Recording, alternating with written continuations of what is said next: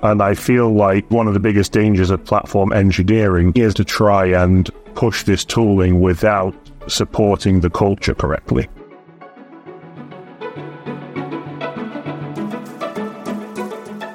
Welcome to DevOps Sauna Season 4, the podcast where technology meets culture and security is the bridge that connects them.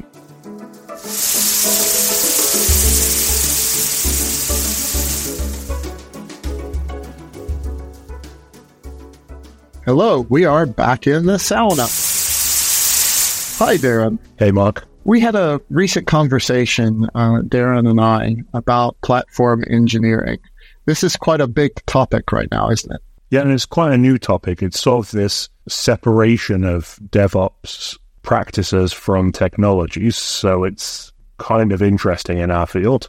And in a recent podcast, I think one of the things about platform engineering that we compared to security as well is DevOps has gotten to a certain point of ubiquity and a certain point of progress to where things like security and actually building a platform that serves the internal and all the way to the external, sometimes customers, is something that more and more companies are really getting capable of doing today. Yeah, I think that's a shift that we've seen relatively recently. It's all about maturity in DevOps, I think, and now the ability to create these kind of internal development platforms and have these teams dedicated to building those is kind of fascinating from a technical challenge standpoint. And there's an interesting word that you added there, or acronym almost, which is internal developer platform. And the difference between a developer platform or what a platform engineering team does and an internal developer platform is not necessarily something that's quite clear, I think, for not only some of our listeners, but also some of our colleagues, customers, and others. Like we mentioned, it's kind of this evolving field that's sort of sprung up relatively recently. So we have the kind of ill-defined areas of understanding with regards to a lot of it, and that actually leads to a lot of common mistakes that we might run into over time that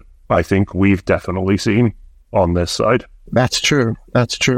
One of the great things about being a consultant for young and old alike is the ability to see how many different companies have similar problems, sometimes unique problems, usually most of them are common, but how they have had very different approaches to solving those in the past.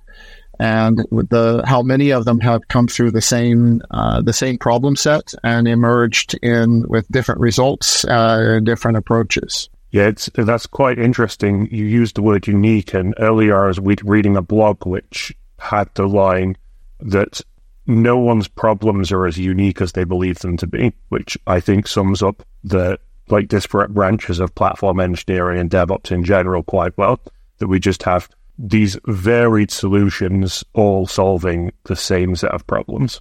Yeah, one of the things that we talked about a lot in our presentations and speaking and conference work for a while was how when the Mars rover sat down, the first thing it did was a software update. And then, the drone is getting software updates. And one of the things that I was saying then is your special case isn't so special compared to that. And to be honest, the tools, technologies, and approaches are something that I think are accessible for everything from enterprise down to smaller companies. So let's get into some common pitfalls of platform engineering. That is the topic of this podcast. And I've seen success stories and failures, difficulties alike. But the first one that I want to really highlight is when a company doesn't go all in on a platform transformation or on platform engineering. There's a couple of different things here. One, in the early days of Agile, to me, like the Agile Manifesto, people and interactions over process and tools,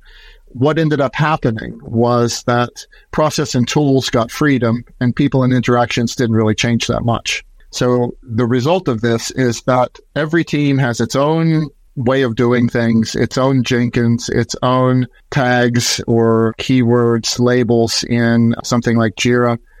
And they created more fragmentation because of this freedom than what the Agile Manifesto was really setting out to do. Yeah, I agree. And there's this kind of thing about the not going all in, which to me is a bit it's kind of the evolution of mindset, as you're saying, hasn't like really changed. So you're saying that everyone had their own tools, and this led to this kind of modularized approach to software development over time. And now people are expected to adopt this mindset of buying something so much larger. They're not just buying a testing tool. They're not just installing a Jenkins, but they're being asked to foot the bill and foot the like man hours for an entire development platform to be put into place. So they're seeing this exponential increase in the required investment to get somewhere that they've seen that they already are. Absolutely. Absolutely. And then each silo, and I often think of silos at the most acute level is kind of at the director level. So every team has a reason to do things differently in a special case. Every director has a reason that they have a certain business metric that they need to achieve. They have a release for a customer or something like that. And when we go to do a migration into a new platform so that platform engineering has a fresh start, we oftentimes see that instead of a company going all in, every time that it's time for somebody to move on to the new platform, they have a similar set of reasons, or at least a similar set of derivative reasons that they're not able to move into the new platform. However, on the other side, when we go all in, like with a kind of big bang approach, it gives everybody an opportunity to sort of shake off the old ways of thinking and move into something that commonly can support everyone. There's this term golden highway or golden path that I like to see a lot, where if we give developers something that's so good they can't ignore it and allow them to all kind of go over at once without the business impetus to necessarily keep the features flowing while they're doing this kind of change, and it can reap big benefits. Yeah, and I feel you've kind of struck on something there, this kind of one of the banes of my existence really being this, everyone having their own individual special case. That, like, as you know, I'm mostly in security, and every special case is its own unique nightmare for me. So having these kind of special cases to, like, within every different section of the organization is just, it's frustrating to see. But yeah, the idea of adoption being pulling all these together and eliminating them, that's really in my opinion, the core of this failing to go all in, that no one can be a special case because everyone's a special case, and if everyone is a special case, no one is. Absolutely. You mentioned security. So security vulnerabilities in platform engineering, we could do many podcasts at depth on this, but what's your take here, Darren? Yeah, I think my take here comes from something actually I heard you say in a meeting several weeks ago, which is that you had frequently heard this idea that people are saying, we're so far along with this DevOps thing that now we can start to look at security. And honestly, when I heard that, I had to turn my camera off so I could slam my face against the desk. That was the most frustrating thing. I think I heard the whole of last year, actually. So one of the most common pitfalls in any engineering project, and that includes platform engineering, it includes software development, it includes basically every aspect, is to think you shouldn't bake security in from the start. And everyone talks about this, but still I get to hear you say that people think they should get to a particular, like, landmark before they should look at security. And I like to look at it from a perspective of, like, buildings. You don't design a building and then add the front door and then, like, design how you want to keep people out. Because if the front door is secure, but the wall next to it is paper thin, people will just cut through the wall. And that's how you avoid building security in from the start. You think it's like this layer of paint you add over your product, which I can tell you is absolutely not the case. Absolutely, starting with security in mind. And I have a few things here that I'm not the security expert that you are, but maybe we could talk about just a couple, which is like one of the things I like about the big platforms that are many people are turning to get away from the fragmentation that they've had in the past. And I'm talking about GitLab and GitHub as the two of the biggest ones, is the ability to have really good pipelines with security scanning built in, looking at dependencies, creating SBOMs, and basically looking at these things from the very beginning. So are there some other things in terms of platform engineering and starting from the beginning that you'd like to get in there? Well, one of the things you mentioned is these all-in-one platforms, which are one of the most drastic ways to reduce attack surface.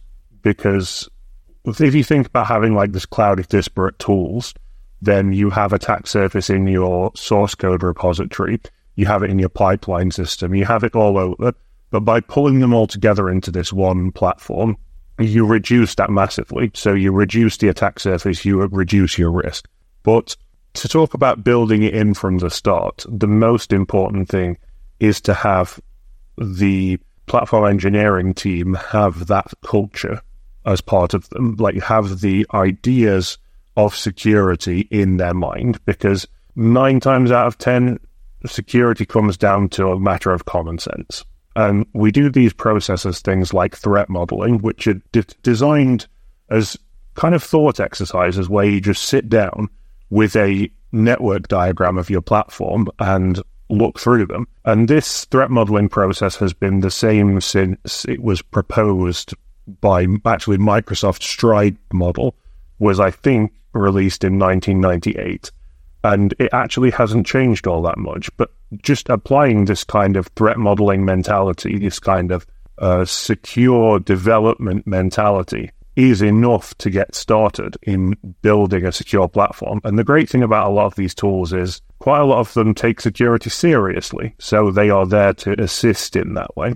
Absolutely. Okay, let's start with that. And there's an endpoint that was recently described to me by a successful change leader for a large accounting firm. And it was DevOps culture is the output of a successful transformation. And I just thought, wow, what a tremendous statement. And oftentimes when we talk about platform engineering, when we talk about transformation within companies, the cultural aspect is we as Ethicodians, we're always trying to make our customers understand that the culture part is equal or greater than the tools and technologies that are going to change.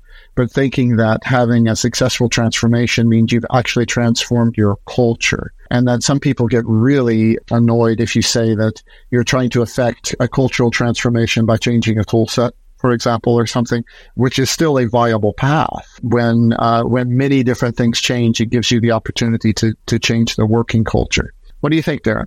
Yeah, I think that there is a lot of focus on DevOps tooling rather than culture, but it comes down to a case of tooling is mechanical, it's machinery, and it does what you tell it. If you know how to work the machine, you can get the tooling into place. But culture is people, and people are tricky, and that's kind of the thing that you're pushing against.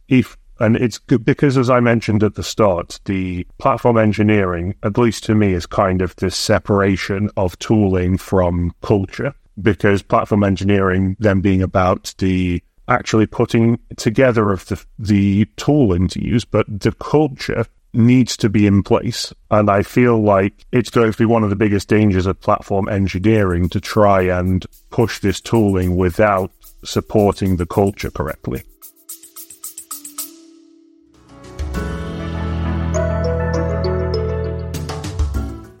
The DevOps Conference is returning to Scandinavia in 2024. World-leading speakers, dedicated DevOps practitioners, software professionals, and industry change makers are meeting in Copenhagen on November the 5th and Stockholm on November the 7th. Join us in a safe and dynamic space to engage in the future of software development.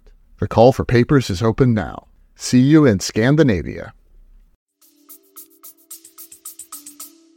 Absolutely. I watched a conference talk on a large Scandinavian flat pack furniture manufacturer, and the ladies that had led the transformation said that culture is what you reward and what you punish. And I thought that was rather severe until I took it at face value.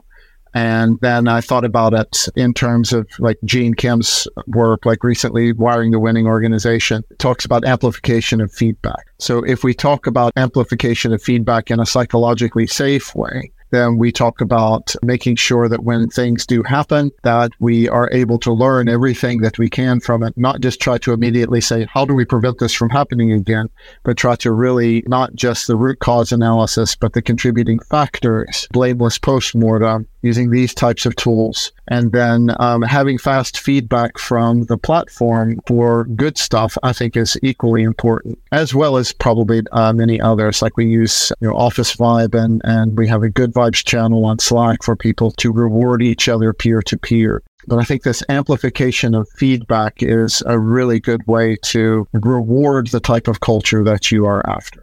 Yeah, not only reward the type of culture, but it's the only way to sustain it, especially given what's been quite a recent shift to people working more remotely. It's so much, it's like a useful tool for supporting the development of a culture to have these specific channels of giving feedback and making sure that that feedback is visible. Because I think especially like we're both here in Scandinavia, where there is often a tendency towards being kind of quiet, at least in the Finnish part of it, being kind of quiet, being kind of reserved, and having a place where it's safe to give such information, to give such praise, to actually, and when things go wrong, to safely deconstruct them. This is one of the cornerstones of any kind of culture for technology, I would think. So it's equally important in platform engineering. It's funny you mentioned we're both immigrants in the Nordic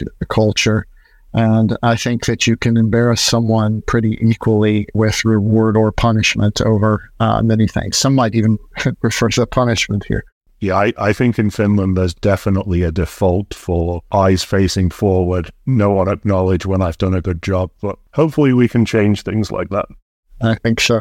Let's talk a little bit about tooling bias. And I think we've kind of led into this a little bit. So when we're doing platform engineering, it's always, there's a lot to be said about the tool that you know compared to the tool that you don't know. But there's also, on one side, you've got tooling bias. The tool I know is the only one I want to use. And on the other side, you've got this thing called analysis paralysis, which means that we look too much at all of the different kind of available things. So also in tooling bias, we have this pets versus cattle type of idea. And I have my pet. Oftentimes, who is the greatest pet that we see in so many of these type of transformations and platform engineering kind of outbound things? Yeah, I have to say at that point, it's Jenkins. And like, I was actually reading a blog before this post about Jenkins, but it summarized it so well. And it said the worst part, the worst part about Jenkins is that it works.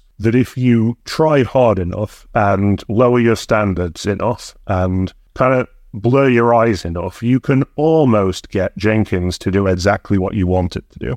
And because of that, and because of years of this kind of reliance upon Jenkins when it was the kind of peak tool, then there's like this heavy bias towards Jenkins existing in these newly developed platforms. And honestly, it makes me a bit, let's say, frustrated, because Jenkins is a great tool that had its place, but its place was, 2016. And right now we're seeing more of an ecosystem where the pipelines need to be right alongside the source code management. And that's, in my opinion, exactly how it should be. What these things don't work without one another. So separating them from each other is just adding a layer of complexity.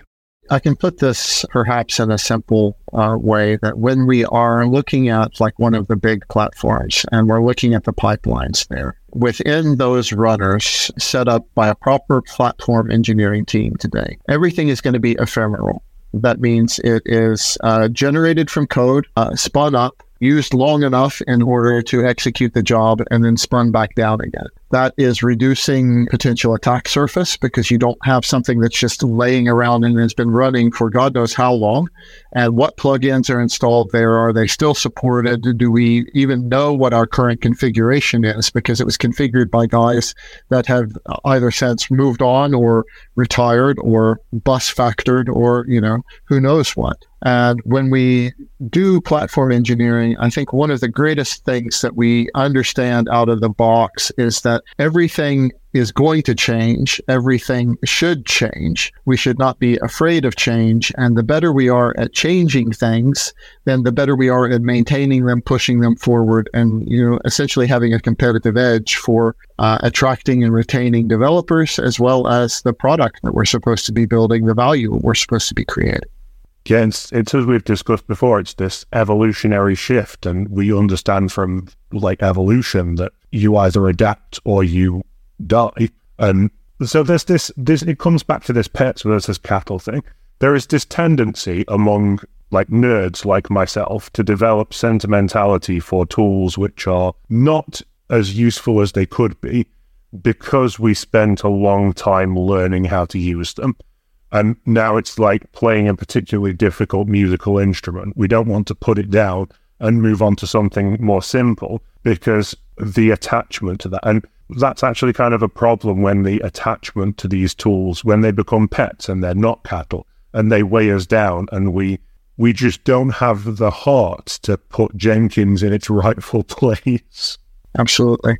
And this leads to an interesting transition. So our fifth pitfall is that trying to build a perfect system instead of building a system that you can operate. This actually started from one of the earlier podcast episodes when I heard Andy Allred explaining that it's so important to iterate. If you, the investment into these systems is huge. So if you're unable to hit the ground, keep rolling, and keep moving, you end up in so many forms of deadlock that you're trying to build a perfect system is unfeasible.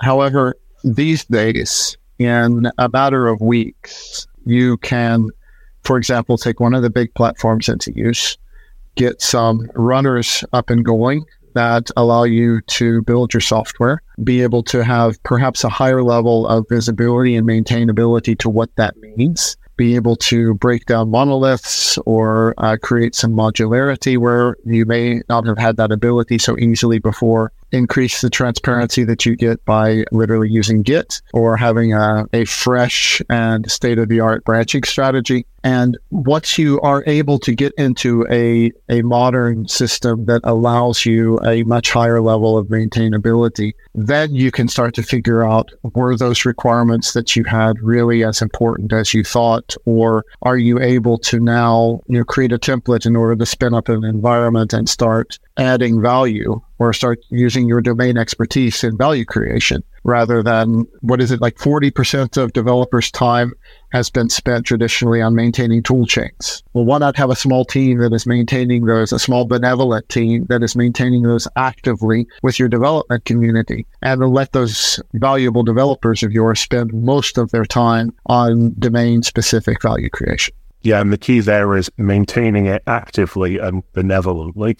And it draws it into this idea of user feedback, because I think there's this potential for tunnel vision in development and developing specifically of these kind of platforms, where the person who knows the platforms has a specific vision and may want to push that specific vision onto developers who do not see it in the same way. And it's like you were mentioning, the golden highway, the idealized path for development work cannot be formed without developers. And to be fair, it can't be formed without developers trying to use it first, because they will be the ones who hit the roadblocks. They will hit the speed bumps, and they will be the ones who go off the road. So drawing in this user feedback is kind of critical, in my opinion. I completely agree. Okay, we've identified 5 platform engineering pitfalls. And instead of list the pitfalls, we're going to give you the solutions. So Darren, what do we do about adoption in platform engineering? Basically, go all in. You can't handle platform engineering if you have a team of people who are not willing to commit, and if you have a team of managers who are not willing to budget for it, both in money and in human resources. All right. So Darren, what about security vulnerabilities? Start thinking about it yesterday. And if you didn't do that, start thinking about it right now. The same as planting a tree 20 years ago or right now? Busy. All right. How about DevOps culture? It all has to come back with making sure people feel listened to, people feel heard, and people are praised for the good work they do, and also don't feel blamed when they mess things up, because they will, because they're people, and that's what we do. That's our speciality. All right. How about building a perfect system? I'd say throw out the mindset of building a perfect system completely. You have to iterate. Your perfect system won't be version 1. It may not even be version 10. And if you're trying to airdrop a perfect system onto developers, all you're going to do is overwhelm them. Right. And finally, tooling bias. Oh, on that I would say get rid of Jenkins. But in seriousness, the all-in-one platforms are the way to go. So using something like GitLab with the built-in pipelines and security tool, and GitHub with its advanced security alongside, these are the future of platform engineering. There is no going around it. Having a separate pipeline system is going the way of the dinosaur. Beautifully said. Thank you, Darren. Thank you, Mark. This has been the Platform Engineering Pitfalls and Solutions to Those episode of the DevOps Sound Up Podcast. Thank you for tuning in, and see you next time. Goodbye. Bye. We'll now tell you a little bit about who we are. Hi, I'm Mark Dillon, lead consultant at Efficode in the advisory and coaching team, and I specialize in enterprise transformations. Hey, I'm Darren Richardson, security architect at Efficode, and I work to ensure the security of our managed services offerings. If you like what you hear, please like, rate, and subscribe on your favorite podcast platform. It means the world to us.